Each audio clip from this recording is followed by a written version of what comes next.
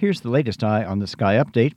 Low pressure passing through central Quebec will sweep a cold front across the region this evening, preceded by bands of showers and moderate to strong gusty wind, and followed by seasonably cold air for tomorrow and Monday.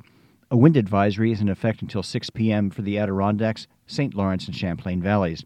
For the rest of today, rain showers most numerous through midday, highs in the mid-40s to low 50s, south wind 15 to 30 miles per hour with gusts 45 to 50 miles per hour in the wind advisory regions.